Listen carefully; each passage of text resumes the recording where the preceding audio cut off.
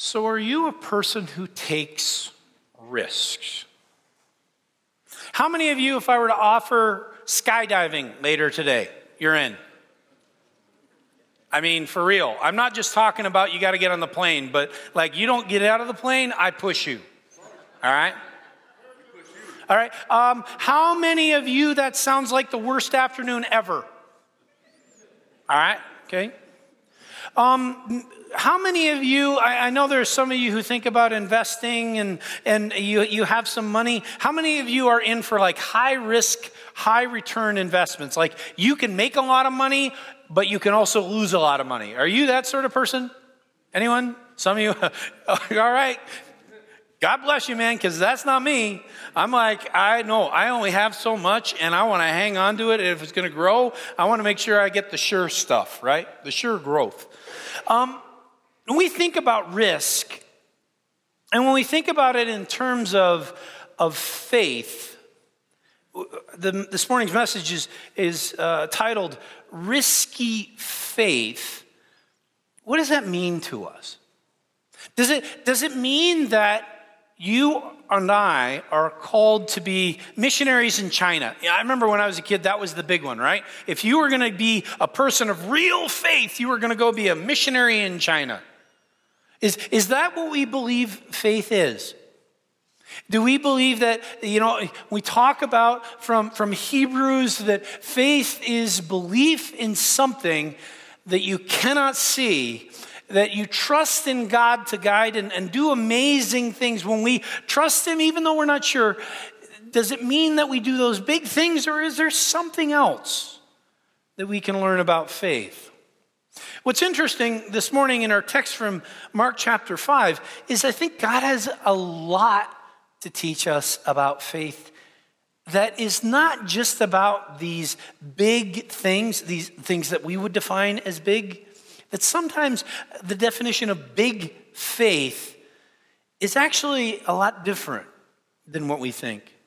It's something that's much maybe bigger, something that even is more tangible, vital, something that we can engage with a little bit more every day. I think that's what God has to teach us this morning. If we listen, let's dive in. We're going to be reading from Mark chapter 5, and we're going to begin reading at verse 21.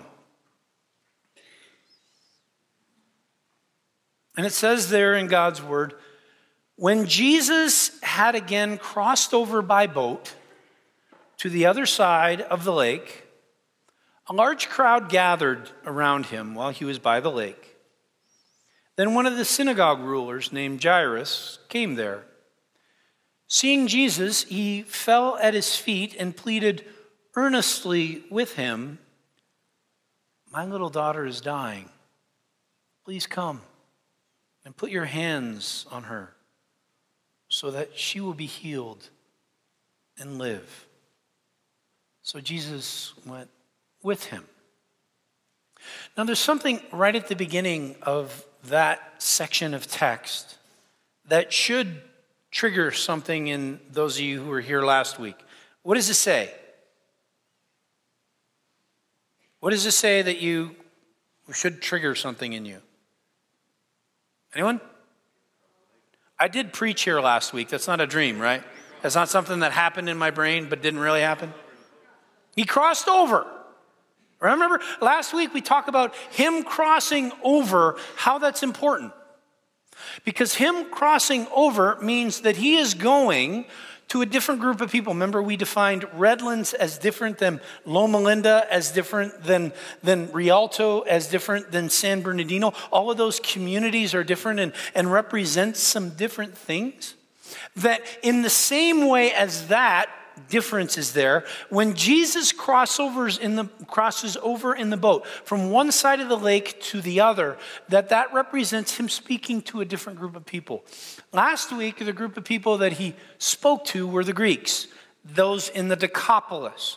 Remember, those people who live out rationality, that they are developing arts and philosophy, and for them, order and rationalism in their world is a value that they hold dear, and thus the demon-possessed man put that at risk And so that was where the issue was. This week, Jesus is crossing over from the Decapolis to somewhere else. Now, here's what we know, because at the beginning of chapter 6, it says, and then he walked back to his own people. We know he's not going back to Galilee. So he's not going back to the Capernaum and Nazareth and those places, because that's where he is from. Instead, he's going to one of two other places. The first place that he could go to is actually a region it's on the northeast portion of the Sea of Galilee. If you don't know much about the Bible or biblical history, simply be patient with me for a couple minutes and we'll get to where I'll share with you the things you need to understand about this, but just to give you a little bit of a picture, the Zealots live in the northeast portion of the Sea of Galilee. And the Zealots are people who have a certain characteristic. Does anybody want to guess what that characteristic is from their name? They have zeal.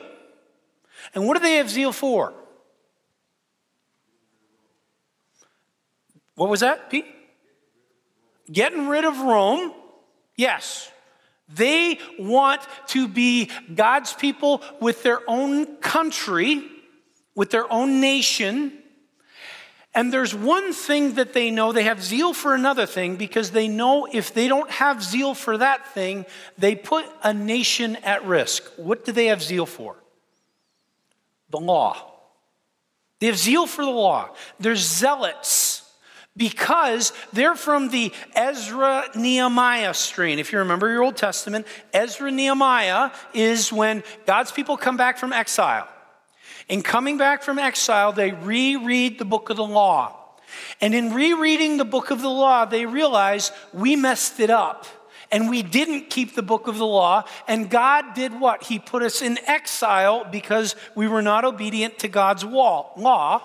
Therefore, since they weren't obedient to God's law and got punished for it, they're now zealous for the law so they don't get punished and they can not be exiled but keep their own country, their own people, and they fight to have God's nation. Now, here's the thing.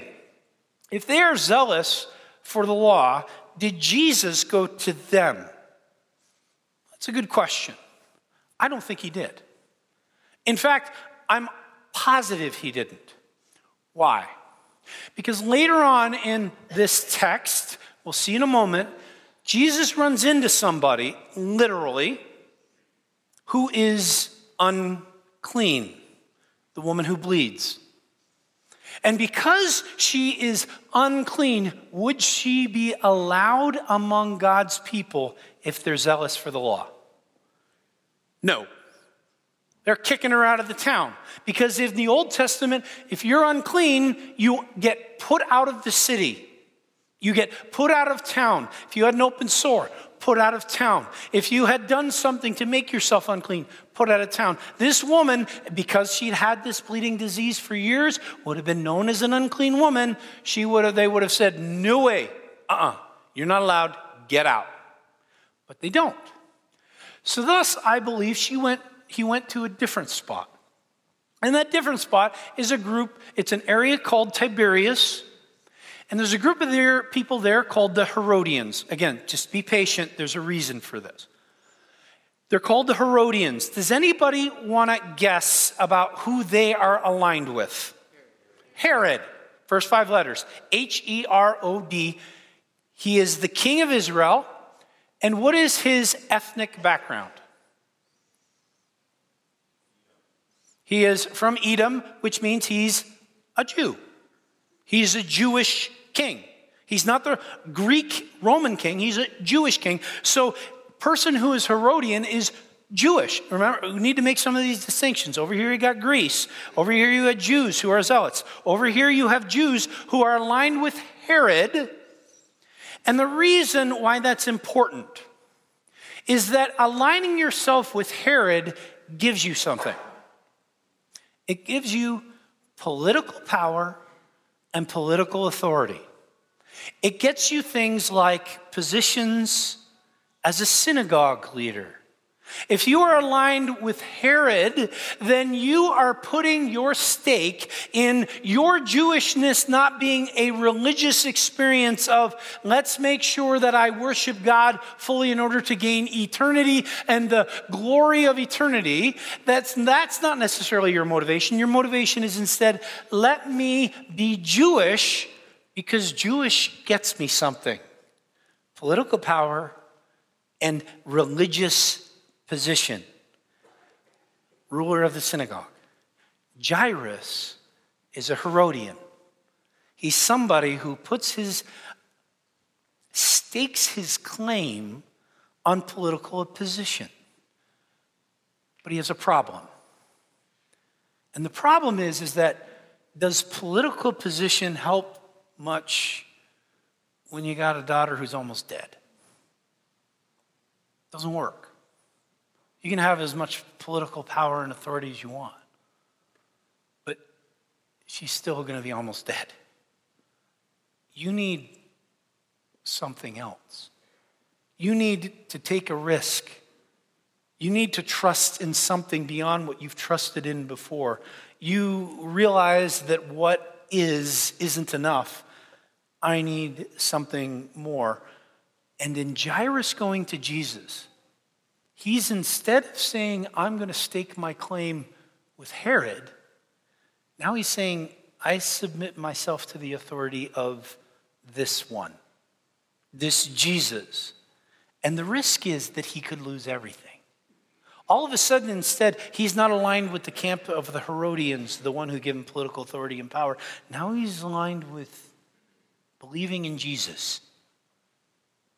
And we know that the Herodians and the people who rule them religiously, called the Pharisees, don't much like it when Jesus' authority is accepted. Let's continue reading as we discover more about how God responds to faith. A large crowd followed and pressed around him. And a woman was there who had been subject to bleeding for 12 years. She had suffered a great deal under the care of many doctors and spent all she had. Yet instead of getting better, she grew worse. When she heard about Jesus, she came up behind him in the crowd and touched his cloak, because she thought, if I just touch his clothes, I will be healed. Immediately, her bleeding stopped, and she felt in her body that she was freed from her suffering. Now, Jairus was risking his position to acknowledge the authority of Jesus. The woman has no position to risk. She's a woman in a patriarchal society. She was not allowed to own property. She was not allowed, in a sense, to even claim her identity as woman in a lot of different contexts. She was a set-aside person. And especially something like this, a bleeding disease. She was an unclean woman. It would mean that she was not just sent out of the city, as women were, once a month. She was sent out of the city all the time. She was rejected. She was forgotten about. She was certainly a person who experienced great isolation. So she didn't have to risk a position, but she could have risked, or she certainly was risking, rejection. Think about why. She's unclean. Jesus, who is an obedient Jew, is not unclean. And for her to come up to Jesus as an unclean woman and touch him would make him what? Unclean. So if Jesus, a rabbi, a good obedient Jew, wanted to turn to her and say, get away from me. You touching me makes me unclean. She was risking a depth of rejection. She was risking a depth of a wound to her heart. Even the teacher who loves others and changes lives rejects me because I am unclean. Her risk is also, her faith is also great in order to step into the presence of Jesus. Faith does that sometimes. It calls us into places where we can be rejected or we can fail. And that's why it's so hard. It's one of the reasons why the idea of even going to Mexico, for some of you, you're going to say, no way, Mexico is too scary. It's dangerous. There's things about crossing the border that freak me out. I don't know Spanish. It's too much of a risk for some. It's too much of a risk. I know for some, maybe God has called you or you felt that compulsion at times to speak to a fellow student, or you've been called to speak about faith to a person in your neighborhood or a person in your family. But you're fearful, right? Because what happens if they say, I want nothing to do with that? There's a fear that comes with being rejected in exercising faith. And that's what hinders us often from taking some of those steps, because we don't want to imagine. We're scared to imagine what happens if we're rejected or if we fail. It's one of the things that I think stops a lot of us from growing, which is sad. Because I think this text teaches us that God always honors faith. God always honors it when you and I are willing to take a step forward, believing that we're not sure about what's going to happen. We're not sure what's going to happen if we go to Mexico. We're not sure what's going to happen if we go to our neighbor's house and speak to them. We're not sure if we sign up for lunch next week. We're not sure if we talk to somebody here about the challenges we're going through, whether or not things will be okay. We're not sure about doing this, or we're not sure maybe even of accepting Jesus. What does that mean? But I think that no matter what it is that we're not sure about, if we're willing to say, but I'll do it anyway because God calls me to, God always honors that. He always makes our world a little bit bigger. He always challenges us a little bit more to see things quite a bit differently. And he does that in the life of the woman. Let's continue reading verse 30. It says there this: at once Jesus realized that power had gone out from him. He turned around in the crowd and asked, who touched my clothes? You see the people crowding around you, his disciple answered, and yet you asked who touched me?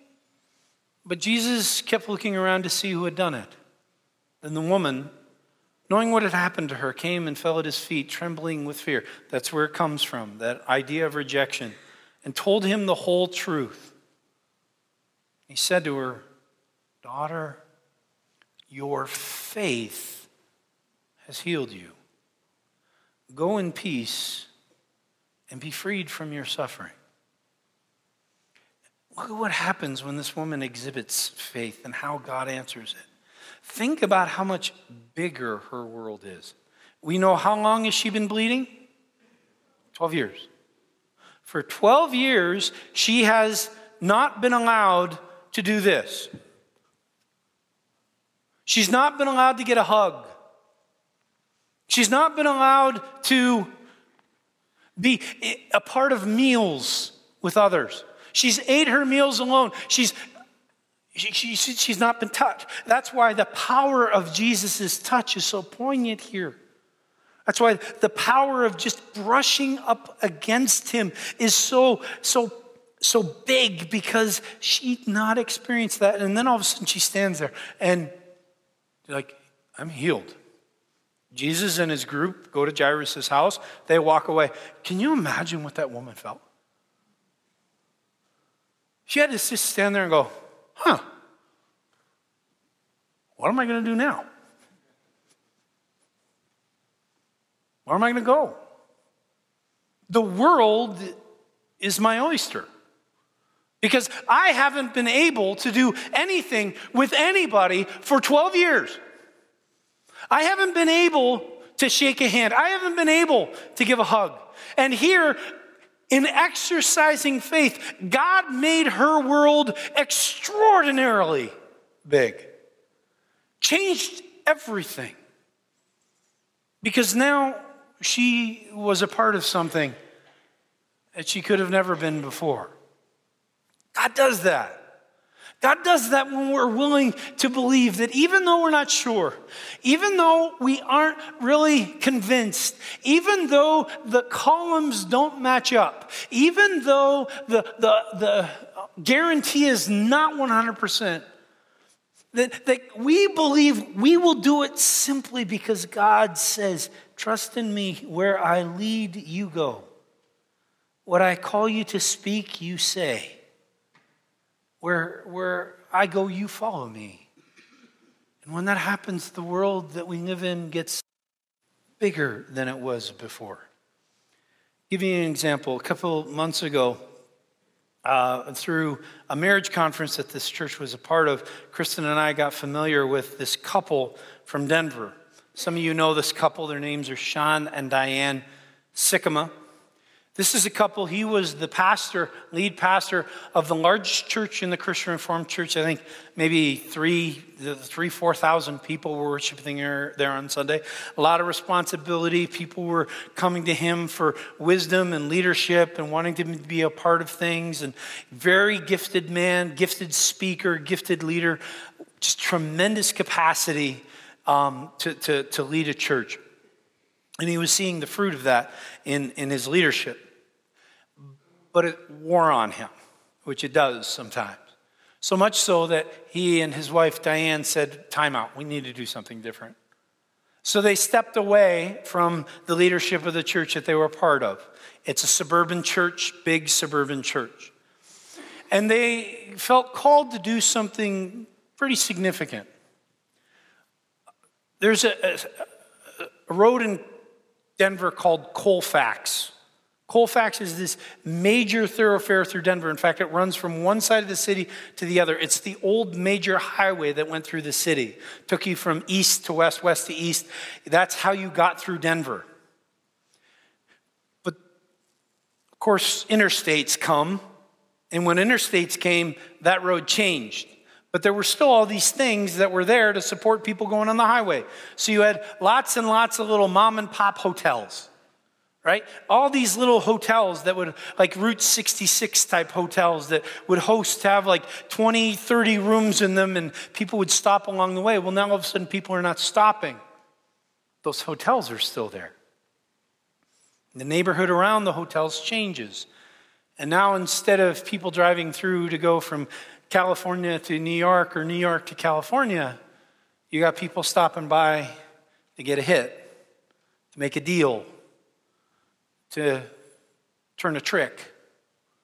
There was a whole lot of that sort of community going on there, of addiction, of drug use, of prostitution. There was a lot of people with mental illness. There's a lot of people with mental illness in those communities. There's a lot of people who are right on the edges of society, undocumented folks who have to pay cash for everything. They can pay cash at these hotels to get a room for a night or a week or a month for their families. So that's where they live. And they're just on the edge of poverty and just on the edge of being on the street. It'd be a difficult place, but the Sycamores felt called to that neighborhood. Now, I don't know about you, but if I felt called to that neighborhood, I'd probably go maybe and do a couple of hours of volunteering on Saturday morning and walk around and try to meet people. I might try to get some food together to give to those so that they would have more food, or clothing pushes, especially in the fall before winter, so people would have warm clothes. But Sean and Diane decided to do something pretty crazy. They got a room in one of the hotels, and they lived there. Suburban folks, nice house in the suburbs, Colfax Avenue, one of the hotels. And they live there full time. They interact with people full time. And Kristen and I, my wife and I, had an opportunity to have a conversation with Sean and Diane. One of the things that we understood really quickly, this Sean he and I are kindred spirits, lead pastors of Christian Reformed churches, people who God has called to do very much the same sort of thing. And he says, Scott, I have thought about that work, being a lead pastor, all that stuff for decades. But I'd never thought about this. And now that I have to think about this, my understanding of who God is and God's love has just blown up. It's become much bigger, much greater, much wider. I don't understand it so much sometimes, but I see it in so many beautiful ways. And I'm not saying that I don't experience so much of that here, because I'm not called to that. I'm not called to move into Colfax, maybe at least not yet. But I can hear what he's saying. When we exercise faith and when we take a risk in what God has called us to do and go to those places where we're not sure, it's not guaranteed, it's not always solid ground underneath our feet, that when we get there, our world is a lot bigger than it was before. We see more of Christ's love. We see more of his capacity to transform others and ourselves. That's what God can do when we are willing to take a step of risky faith. And as we continue, we see how that shows itself in Jairus' life. Verse 35. While Jesus was still speaking, some men came from the house of Jairus, the synagogue ruler. Your daughter is dead, they said. Why bother the teacher anymore? And there is this phrase coming up that I want you to catch hold of and keep it in your brain. It's in verse 36. Ignoring what they said, Jesus told the synagogue ruler, don't be afraid, just believe. Don't be afraid, just believe. 5 words, 6 words if you include the contraction. Don't be afraid, just believe. Girl's dead. He says to Jairus, don't be afraid, just believe. I hear those 6 words, those 5 words, those sentences that Jesus tells Jairus. And I wonder, I don't know about you, but I wonder something. Because he says, don't be afraid. Why would he say, don't be afraid? It makes sense, I guess. But I sit there and I say, why would he say that and not say something like, don't cry? Why would he say that and not, don't worry? Why would he say that and Jairus, I got this. He says instead, don't be afraid. Jesus is confronted with death, and he says, don't be afraid, just believe. I don't know about you, but when I hear that, immediately I think, that is about as much about salvation at the threshold of death as anything I've ever heard. Don't be afraid of death. Just believe. Don't be afraid of what death and its consequence bring to the ending of your life, but just believe, because I got you. Now, I don't know about you, but I don't want to die. I mean, I do want to die. That sounds horrible, doesn't it? I do want to die in this. I want to be with Jesus. I want to be in God's presence for all of eternity. I want to experience that. But if you said to me, Pastor Scott, on the way home, if you drive down Highland and when you get to Cajon, you will get T-boned and you will die on the way home, I'm going Redlands Boulevard. I'm just telling you. Because I don't want to die. I don't want to die today. I got my wife, my kids. Cameron's coming home from Michigan today. I want to talk to her and find out about her visit there. I got stuff I'm looking forward to. I don't want to die. But the problem is we all have to face that, right? Some of us have had to face it a lot. There's been some funerals recently that people have gone through. Some funerals that were a long time ago are still very raw in our lives. And we're confronted every day with the reality of death. And Jesus says, don't be afraid. Just believe. Don't be afraid. Don't be afraid if that's you. If you are 95 years old and you know, hey, I'm getting up there, it can happen soon. Don't be afraid. Just believe. Young people, You got family and friends. You got people who go through this. I know there's been tragedies in high schools and different places around the city at different times. Don't be afraid. Just believe. Believe. Believe. Because Christ has you. He's got you every time. Friends, you're worried about what comes next, what is behind the curtain. Not just behind the curtain of death, but behind the curtain of the next day, of tomorrow, of the concerns ahead, of the things you got on your list. Don't be afraid. Just believe. And the passage concludes with these verses from 37 and onwards. He did not let anyone follow him except Peter, James, and John, the brother of James. When they came to the home of the synagogue ruler, Jesus saw a commotion with people crying and wailing. He went in and said to them, "Why all this commotion and wailing? The child is not dead, but asleep." But they laughed at him. After he put them all out, he took the child's father and mother and the disciples who were with him, went in where the child was. He took her by the hand and said to her, "Talitha cum." That can be your wake-up call to your kids tomorrow, all right? Stand in their door and go, "Talitha cum," especially you got girls. "Little girl, I say to you, get up." Immediately the girl stood up and walked around. She was 12 years old.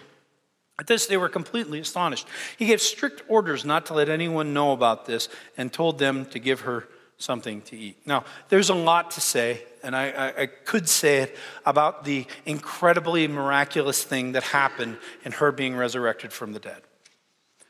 I mean, we see that, and it's an extraordinary thing. I mean, the woman who's been bleeding and healed, that's awesome, that's great. 12-year-old resurrected from the dead. I mean, oh man, that's incredible. I have a 12-year-old boy.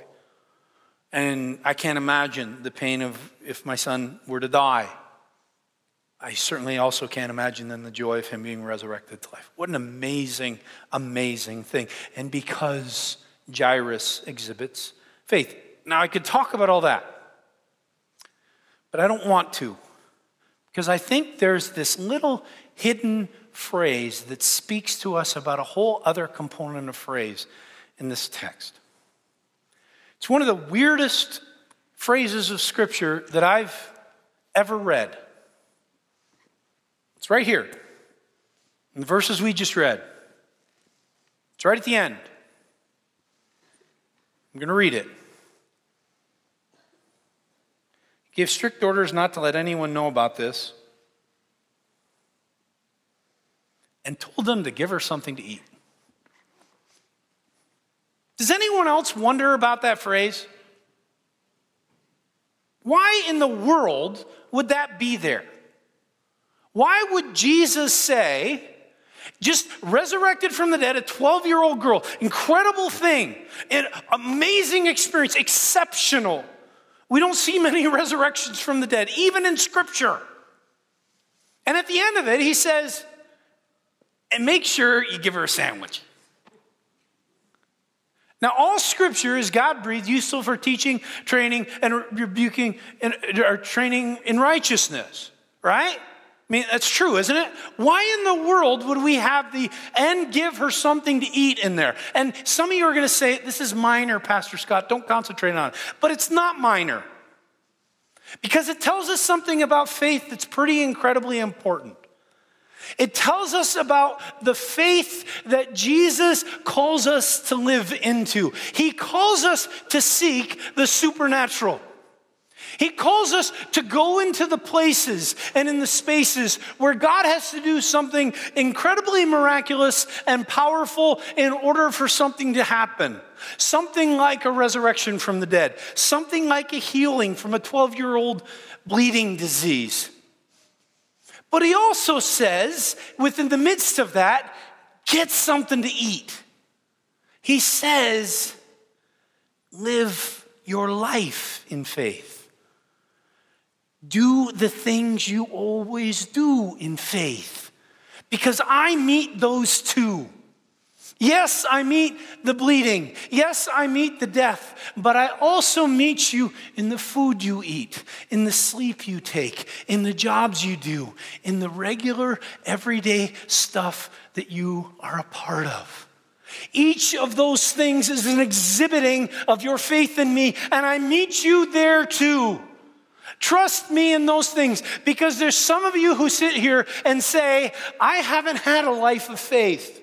Why? Because I never did going on to Colfax. I never went to China. I haven't been to Mexico. Pastor Scott, I must not be a good follower of Jesus because I don't have places in my life where I'm showing faith. And I want to say to some of those folks, yes, maybe God is calling you to something bigger.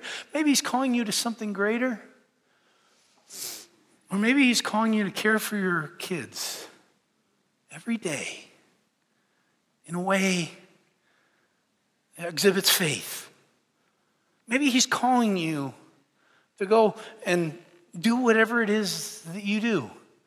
Be a counselor, be a fireman, be a teacher, be a stay-at-home parent, be a retiree. I'm not even sure what that job is, but I hear it's a good one. In all those things, that your day-to-day is getting something to eat in faith. I'm taking this step, Lord. I'm taking this movement, Lord. It is mundane. It's making sure that my kids are clothed and fed and healthy and have an opportunity to go to school and do the things that kids get to do. But I'm going to do that in my heart of hearts, believing you're going to meet me in the next thing that I do. God gave me a phrase a number of years ago. He gave it to me in the midst of some pretty big crisis. And it's a phrase that I have used over and over again in crisis. I've used it often at the very back door of this sanctuary, getting ready to escort a family in here for a funeral. Because the pain of doing that walk for some is a deep and horrible pain. And some of you have heard me utter this phrase to you in those moments. Some of you maybe have heard that phrase in a hospital room, because I've spoken it there. It is simply this phrase. It's the phrase, one more step, one more breath. That you take that step of faith right back there to come down the aisle and bury a loved one with one more step, one more breath, because that's all you can do. That's faith. That's real. You can't know what happens next. You can't know 50 steps ahead. You can't know 5 steps ahead, but you know 1 step ahead. You know 1 breath ahead. I know this second I can live in faith. I know this moment I can trust in that which I cannot see and believe, God, I will trust in the work and the Spirit and the power of Jesus Christ in my heart and my life to transform me if I will but believe. And I will believe. And in believing, 1 more step, 1 more breath, God meets us. Friends, you may not have the big story. You may not have the Colfax Avenue. You may not have the missionary in China or the trip to Mexico. You may not have that. And although some of you may be called to those things now or in the future, you need to be faithful to that. Go and do it. Some of you won't ever get called to that. But you will get called to 1 more step. And you will be called to 1 more breath. And in those moments, just as much as Jairus going, come, see my daughter. Just as much as the woman reaching out to grab. That those moments of 1 more step, 1 more breath, are just as much about faith. If in our heart of hearts we're saying, I'm not sure, Lord, but I'll do it. I ain't confident, but I'll go. Not sure what I'm doing, but I'll speak. When we're in those places, that's just as much about a risky faith as Colfax or Mexico ever will be.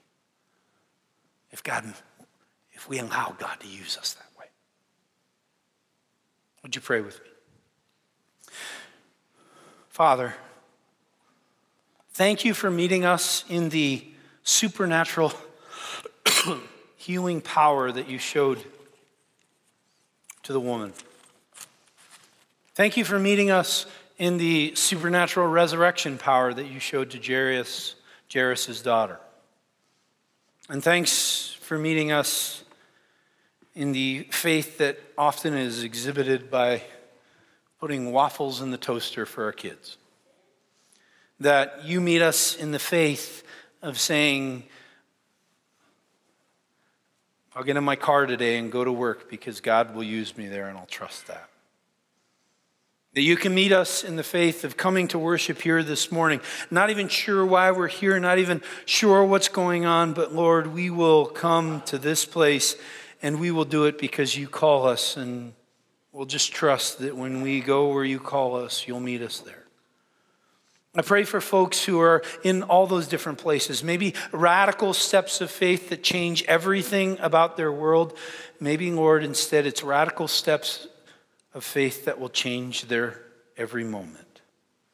Meet us each in those places. Use our faith to give yourself glory so that the world can see this God who we can't maybe see is very real. His love and his grace change everything, and we will trust in his promises for us. Father, equip us to that end. In Jesus' name, amen.